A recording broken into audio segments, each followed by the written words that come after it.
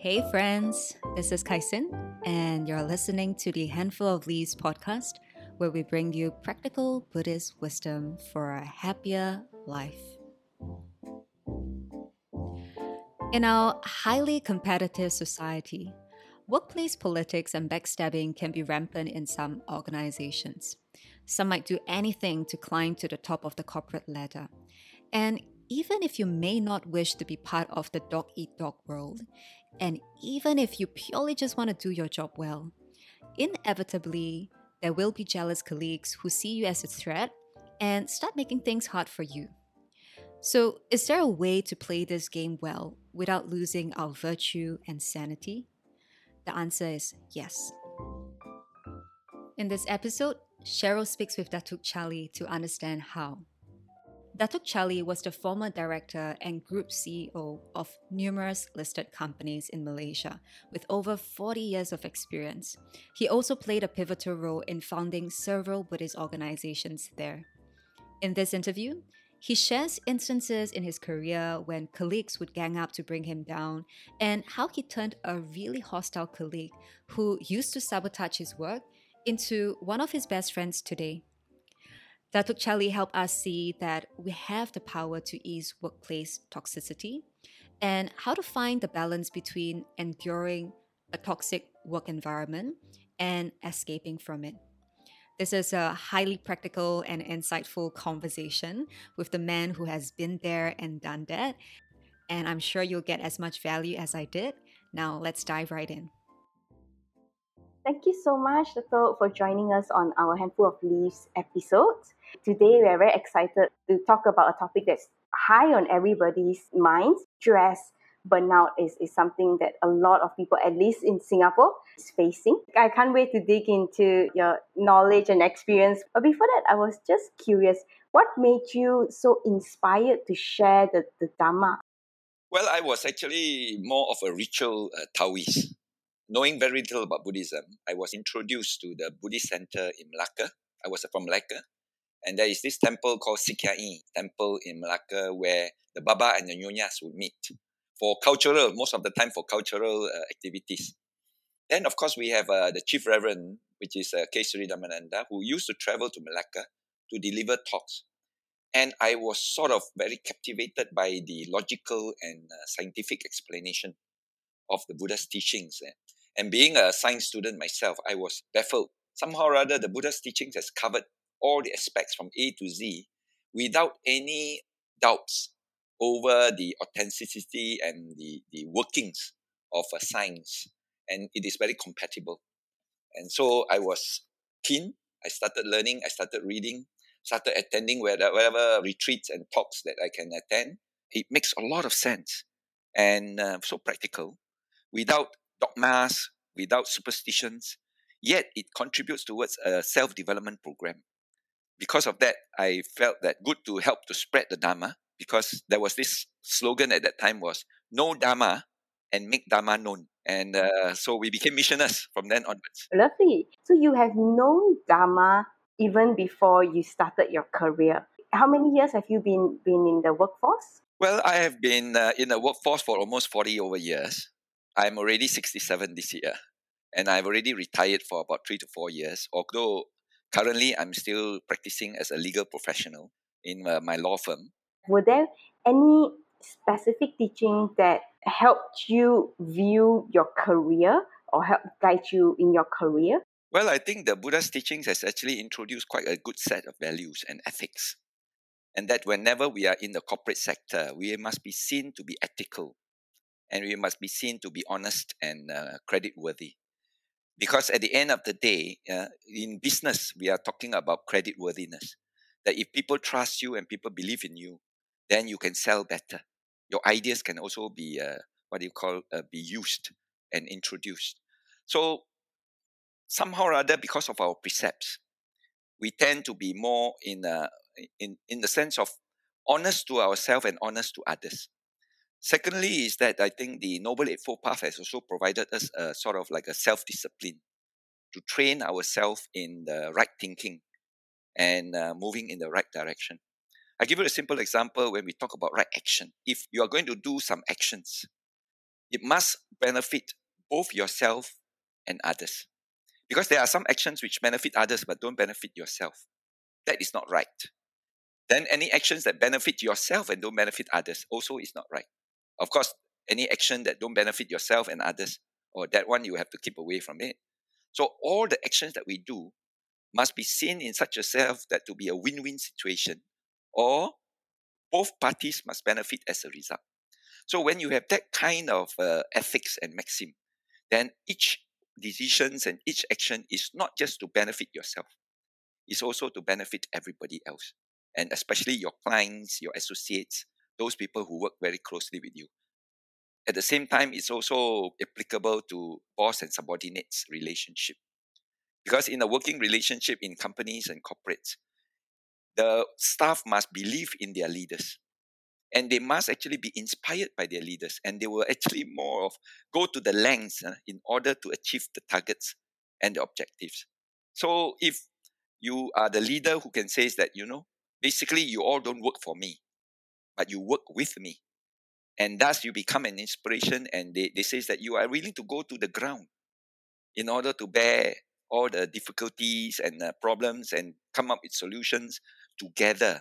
And at the end of the day, the results, you share the glamour of it, you share the rewards of it, that it is everybody's contributions rather than you yourself takes all the honor and praise. So once the staff or the subordinate sees that you are in that direction, they believe in you. They follow you. Throughout my corporate life, I have staff who follows me from company to company. They always believe that they have far to go if they were to be with a leader of their choice. Are you able to maybe share with us a specific example on how you managed to bring a win-win kind of scenario? You see, I was in the property development industry for many, many years. Although I started as a quantity surveyor, and then eventually I ventured into real estate and properties. And then finally, of course, I ended up in a legal profession. So when I wanted to sell a product, especially a house or an apartment, when we design an apartment, we don't design according to our taste, our whims. And sometimes, it may be suitable for you, but may not be suitable for others. So at the end of the day, you should actually design with them in your mind. And that this will benefit them, this will give them more advantages in their movements, and this will then give them the luxury of life. Then when that happens, you introduce the product to them and get them inspired, enthusiastic, and excited. And then subsequently, when they actually bought the property, you don't leave them hanging. You must continue to provide the services. Customer service and also after sales is also a very important factor, that at the end of the day, you must be there to make sure that they enjoy from the beginning right up to the end. A lot of us, we sell our products. At the end of the day, you are left to fend for yourself. That is actually not credit worthy. And if you have a good purchaser or a good customer, they are your customer for life. And not only your customer for life, they are also your introducer for life. So you get referrals and business over and over again. Isn't that a better option? So always with that in mind, then it is a win-win. In every action you do, you find that your business will grow. And I think this is a very great example of thinking about the long term rather than the short term conveniences. From your experience, have you ever been in a toxic workplace before? In many times I have, because usually when I join a new company, I've been sort of like parachuted into a new company, and that's the time when you face a lot of flags.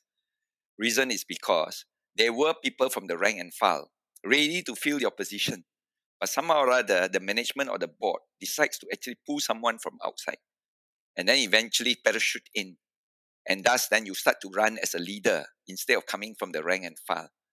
Then you will get sabotaged. You will get a lot of staff who might not be happy, and at the end of the day, they will try all sorts of ways in order to get you out.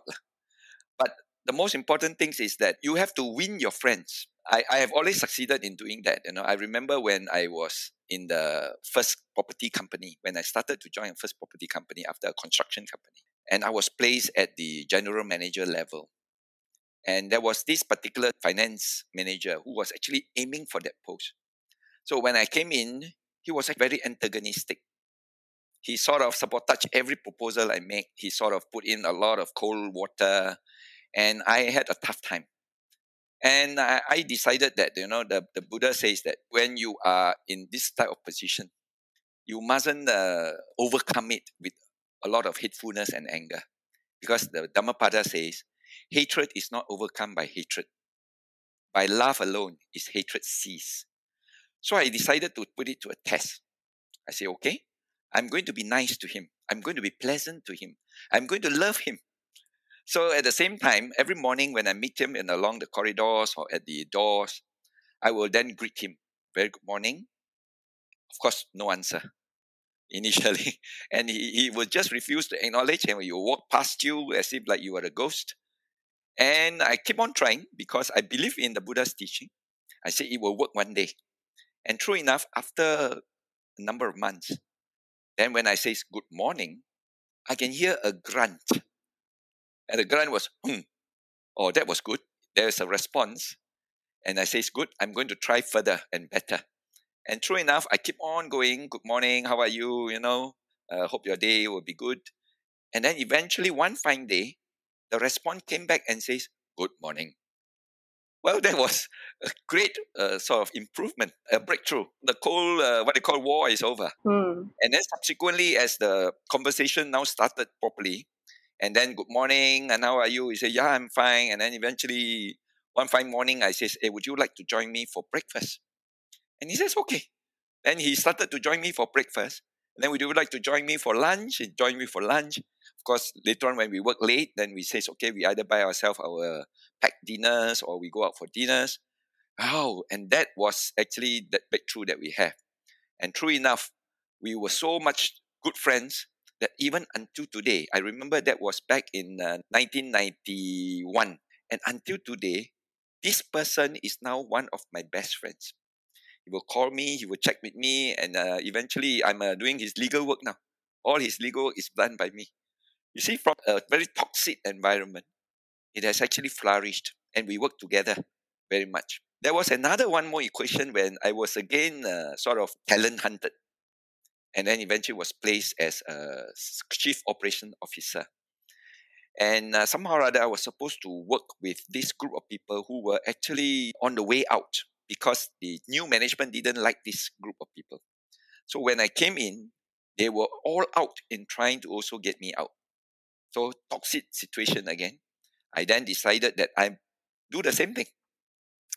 And then eventually you'll find that these two guys who were one of the senior COO and one of the senior CFO, and we are now great friends. And we meet every once in a while for our dinners. So there can be a lot of situations when the Buddha's teachings, especially the Dhammapada, if you read the Dhammapada very well, you'll find that it has so much values and gems that when you apply it solves a lot of our working problems. It is very challenging situations that you shared, and the people are just hostile. The people are just really dislike you from the start. And when you say you apply loving kindness, you try to be friendly and smile to the person. Was there any point where you felt so tired and you wanted to just give up? There is another maxim in the Buddha's teachings: have patience, tolerance, understanding.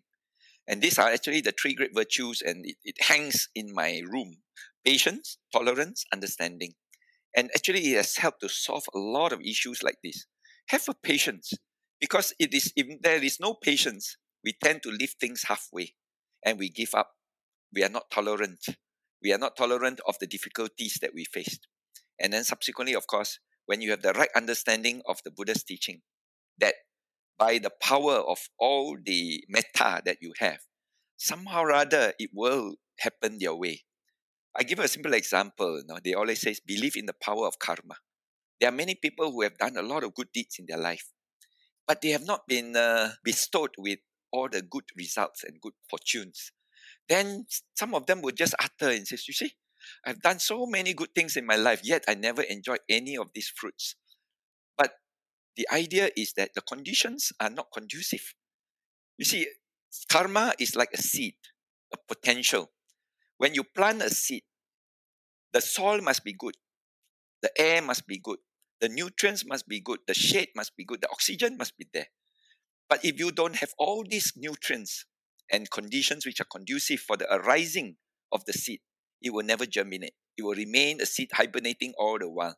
So we may have done a lot of good deeds in our life, sow a lot of good seeds. But as long as our mind is not positive, our mind is not at peace, our mind is not calm and happy.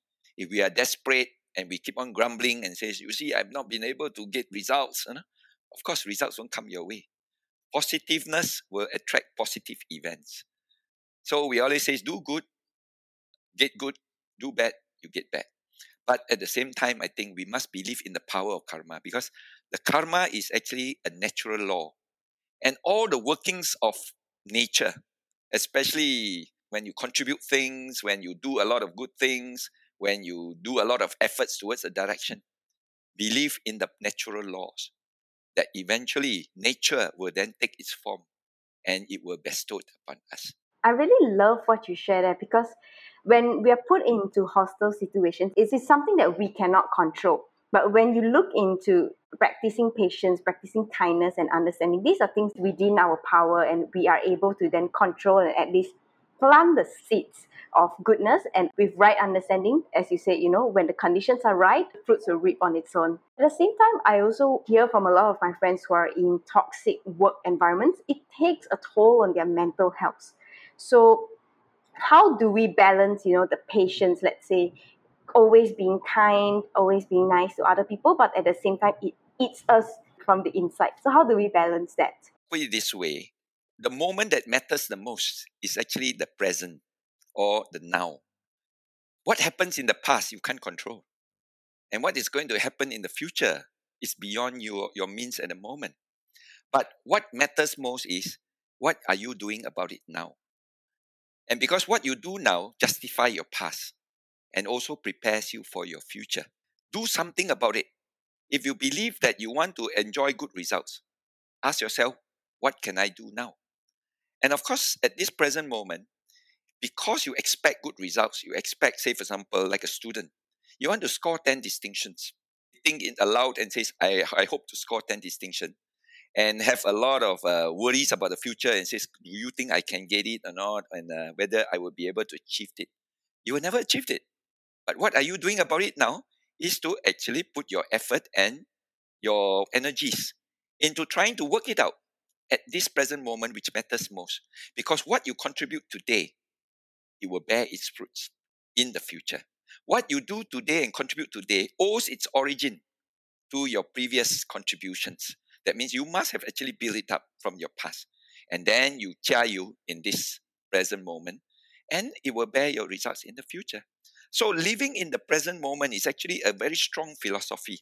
In fact, Eckhart Tolle, who is actually a German, who taught about this and wrote in the book called The Power of Now, is actually very synchronized with our Buddha's teachings, in the sense that the Buddha says, live in the present. Do not worry about your past, and do not speculate about your future, for it's yet to come. What you do now will be the most important. So, have you put your best effort? Have you tried your best? Have you given all your energies in trying to make it work? If you have done something at this moment, don't worry. Eventually, it will happen. The common maxim is, don't worry, be happy. you know. So it is important to realize this, that living in the present moment, living here and now is where your happiness is. And if you are happy today, your conditions is right. I believe you all have heard or met with Venerable Thich Nhat Hanh. He actually believes very strongly in the present moment. His teachings is actually going around this main point, where here and now is the wonderful moment. And if you can live this wonderful moment well, you will live your future well too. And you will also appreciate your past. How do we draw the line between saying, okay, this is unacceptable, I should walk away and leave and find a better environment for myself? So is it an act of cowardice, or is it an act of courage to walk away from a toxic environment? Actually, it's the act of wisdom. Reason is because by grasping, by holding, it's actually not going to give you a lot of relief. But if you're able to let it go, Like in Mandarin, we say 放开放下. And if you're able to slowly let it go, you maintain a good peace of mind. And when the mind is focused and peaceful, that is where you make the right decisions. We get agitated, we get angry, we get frustrated, we get disturbed. It's because we cannot let go of an object which is disturbing us and cannot move forward from there. So it is good that we say, okay, let me just put down all these difficulties and see how I can work within this, what you call capacity of mind. Now remember, all of us are not built to be Superman. We have our limited capacity. And because of that limited capacity, we don't realize it. And we always aim for the sky. And sometimes, you can ask a guy to really study hard, but the best that he could put in is only 5 distinctions or 5 A's, and he cannot achieve the 10 A's. Does he get what you call very unhappy over it? Water in the vase is half empty or half full, depending on how you perceive, whether it is negative or whether it's positive. Why do you want to dwell in negative when you can be in the positive? And a positive mind is always a good condition to actually develop and germinate all your good seeds which you have sown in your past, your efforts that you have contributed in your past. They actually bear fruits and surface and arise to take over and give you what you expect. So expectation always gives us a lot of failures. And what is your expectation? If you expect high, you fall very high or fall very deep. So it is important to manage our expectation by being able to renounce, ability to let go, ability to manage the expectation. Then we won't be so unhappy as a result. So if your mind is not unhappy, if your mind is not in desperation, you will always have a good mind, you will always have positive mind, happy mind. And we believe you will lead yourself to better environments. And that's what we have been training ourselves. And the act of renunciation, the act of actually giving, letting go, is actually a wisdom by itself. People look at it as a weakness. Sometimes when we retreat, they treat it as a weakness, but the retreat could be a strength for you to actually recuperate, to come forward stronger. So don't look at all the negativities as weakness. It could be just a retreat for the surge forward later. I love how you tie retreating into an act of wisdom, and I would add, an act of courage as well. And I think this ties in very nicely into our next theme, especially when you were mentioning about how we should be very wise in how we manage our expectations. So, in the context of where we are today in 2022, COVID is still not over, although the world is slowly coming back to normalcy. There's so much going on. There's the economic pressures from the war, the inflation, and there's just so many things that can make a person feel very destabilized and very, very stressed. So, what are some active steps or methods that one can take to manage their expectations to, in a way, attenuate their stresses in life? Well, the path to enlightenment is to understand 3 characteristics of phenomena. And that is anicca, anatta, and dukkha. What is this? These are 3 characteristics that governs all phenomena. Impermanence, change. And there is no permanent entity or permanent phenomena which does not change at all. Never happen. And if you are attached to something where you don't want to change, but it change, then you are going to be unsatisfied and disappointed, dukkha. And actually, enlightenment is when you begin to see all phenomena in these 3 characteristics, your mind is at peace. Your mind is free from suffering. So, this is the art of managing changes. COVID, pandemic, wars, and changes in the environment that we are living in. These are part and parcel of the impermanency of phenomena. Accept it. As long as you cannot accept change, that is where the tension is. That's where the stress is. That is where you get disappointed all the time. But if you can accept change as part and parcel of nature, and you managed it, you manage it in the sense that you are able to then adjust yourself, sort of understanding why it changed, and then move together with it, in synchronize with it, or living in harmony with it, you'll be free from all the repercussions. Now, pandemic or COVID-19 actually gives us a lot of lesson. We learn to respect nature because we have tempered with nature. We have disturbed the forces of nature. And the Buddha actually, for 45 long years of ministry, has taught us about these laws of nature, our natural laws. And he says that don't go against the law of nature. The moment you temper and disturb laws of nature, be prepared for the consequences and the punishment of nature. I think in other religions also taught the same thing. Live in harmony with the laws of God, and you'll be free from the punishment of God.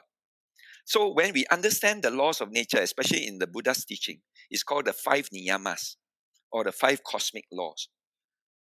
Therefore, when pandemic happens, this is part of the natural laws which adjust itself.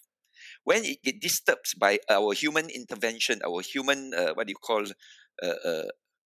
habits and destruction, then the forces of nature will then rearrange and then try to take effect upon us.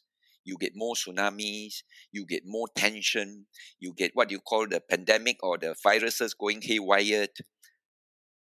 Respect nature now. From now onwards, try to live in harmony with it. Don't destroy nature. Take care of nature. Eat naturally. Exercise naturally. You know that nowadays we are doing a lot of unnatural things.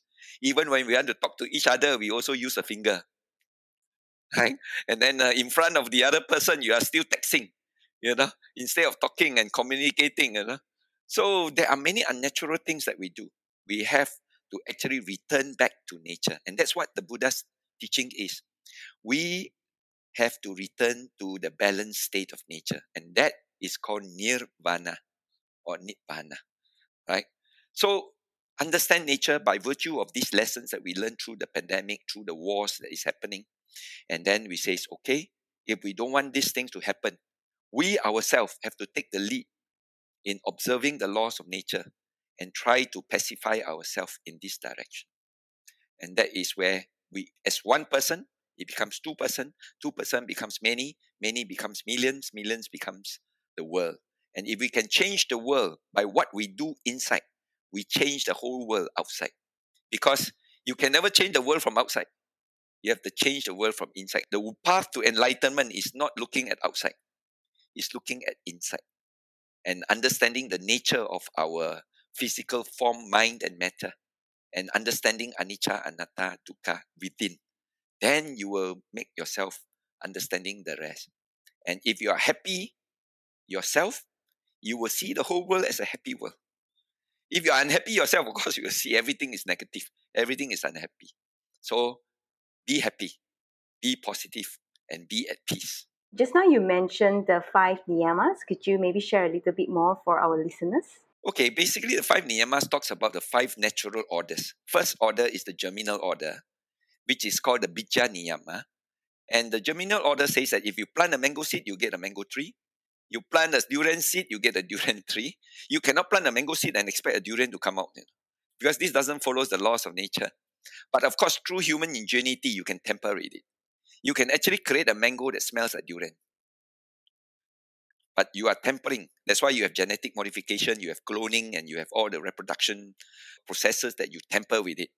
The moment you do that, be careful of the repercussions and the consequences. Utu Niyama talks about cycles and seasons. That you have the seasons that occurs round and round every time. You get the moon circulating around the earth every 28 days. You get the earth going around the sun every 365 days. And you get what we call the seasons that comes with winter, then you have spring, then you have summer, then you have autumn, and then goes back to winter, and then it goes round and round. The whole universe runs in cycles. Third is the law of action and reaction, which is karma. It's a natural law. You give an action, a force of action, there will be an equal and opposite reaction. In other words, if you sow good seeds, you will reap good fruits. You sow bad seeds, you reap bad fruits. This is natural law. The third one is the law of chitta niyama, which is the law of the behavior of the mind. Psychology students like you would, or graduates would know about how the mind works. And in the Buddha's teaching, we are basically learning how the mind works and how to control it, how to cultivate it, how to improve on it. Dhamma niyama is miracles. And when we talk about miracles, it happens when the conditions are conducive and right. These things will happen. It is a natural event. That's why the Buddha never believed in a supernatural. Anything that miraculously happened, he says this is a natural event because the conditions are now right. That's why it happens. And so all these are what we call the pancha niyamas, which is the 5 cosmic orders that governs the whole energy of the universe. Thank you so much for sharing. And I think it links back to what we talked at the start as well, where, when you're putting in good seeds, making sure that you have the patience and understand to wait for it to ripen as each. Correct. Lovely. That's why I have a very, favorite topic. I call it karmic management. Wow, karmic management. You actually can manage your karma because your seeds of karma is waiting for the right conditions. So are you providing the right conditions? Are you keeping your mind happy, positive, what you call calm, peaceful?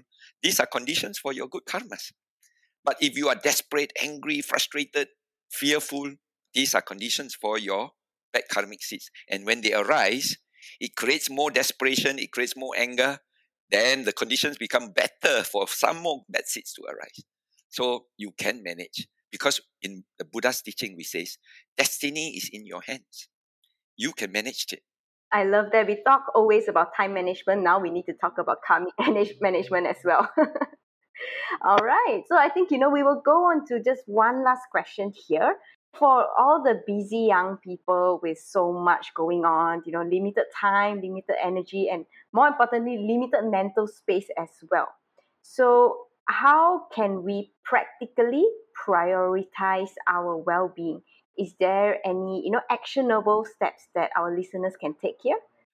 Well, the Buddha has, on certain occasions in the suttas, mentioned that we should always prioritize by doing one step at a time.